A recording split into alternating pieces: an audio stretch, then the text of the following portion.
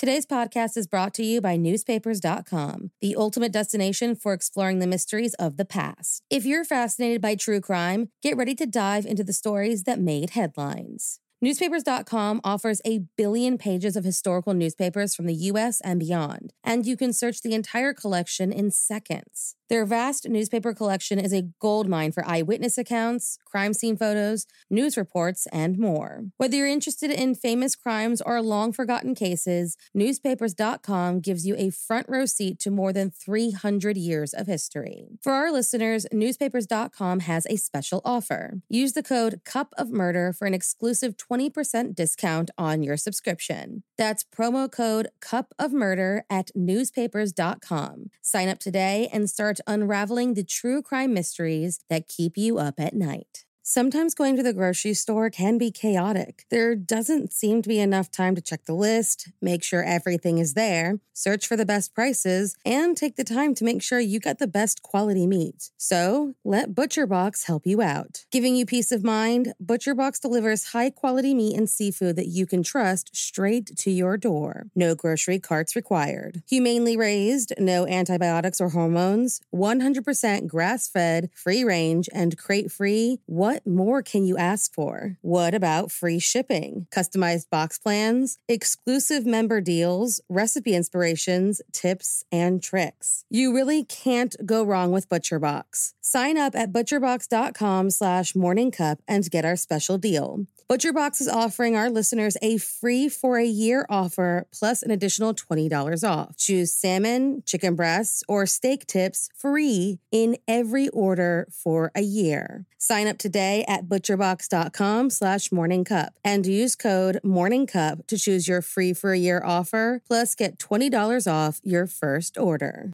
There were 2 more murders 15 miles away. When police arrived, they found the telephone and electricity lines described by one investigator as reminiscent of a weird religion. Morning. Cup of murder. Not all surgeries are successful. In fact, some leave the hospital with the same issues and ailments they came with. And though it doesn't happen often, it's a fact of life. On August 23, 1938, a man was arrested for getting the revenge he thought he deserved after a botched surgery. So, if you like your coffee hot but your bones chilled, sit back and start your day with a morning cup of murder. Beltran de la Cortez Carvajal, born November 21, 1908 in Costa Rica, was the youngest of 18 siblings. He was a good kid, got good grades, and his life seemed to be pretty normal until an accident irreparably changed his life. When he was a child in Heredia's Central Market, a door fell on him, resulting in a head injury that left a permanent scar and a humerus fracture on his right arm that never aligned properly. As an adult, this arm injury became a consistent issue, and in 1928, when he was 20 years old, he began a series of surgeries to try and fix the issue. He had 3 in total, the first to wire his humerus, and 2 follow-ups, each performed by Dr. Carlos Insandi and Dr. Ricardo Moreno. After these failed to fix the problem, in August of 1929, Dr. Moreno gave Beltran metal implants only to extract them in 1932. His diagnosis was an unconsolidated humerus due to syphilis. Beltran tried to move on with his life. He became a police officer, but was forced to quit after killing his partner in the line of duty in 1934. He was made to serve a 5-year prison sentence, but was released early and got a job at a local asylum for a short period of time before being forced to sell merchandise on the side of the road. His life was going up in smokes, and in his mind, it was all because of his failed surgeries. A third doctor had explained that the surgeons were to blame, and an attorney even convinced Beltran to sue Dr. Moreno over the issue. He claimed that when he entered the hospital the first time, it was simply for a pain in his leg, that Dr. Moreno took advantage of this and took a graft of bone from his healthy arm from a foreign patient. Now, whether this is true or not, Dr. Moreno was an extremely accomplished surgeon. In fact, he was considered the most famous doctor in Costa Rica, and the first surgeon of the time. This was the man Beltran was pitting himself against. Beltran became so serious about his threats that his mother even asked him to be admitted to the asylum. She knew her son was a ticking time bomb. On August 23, 1938, Beltran purchased a gun from a police officer and went knocking on Dr. Marana's door. When the maid answered, he rushed into the living room, found the doctor reading a newspaper, and shot the man 3 times. With the doctor now dead, Beltran fled his home and headed to Dr. Insandi's, the man who completed his other surgeries. When he arrived, Dr. Insandi had just heard about his co-worker's murder on the radio and was about to head to the crime scene. When he went to the door, he was greeted by the same gunman and was shot twice through the front gate. 1 bullet hit him while the other bounced off the door.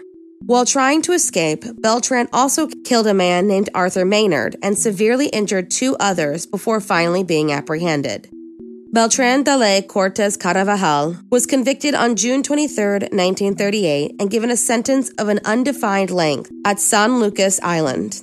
The president ordered the construction of a 2-square-meter cell made specifically for Beltran that would allow visitors to pass through and gawk at the infamous murderer.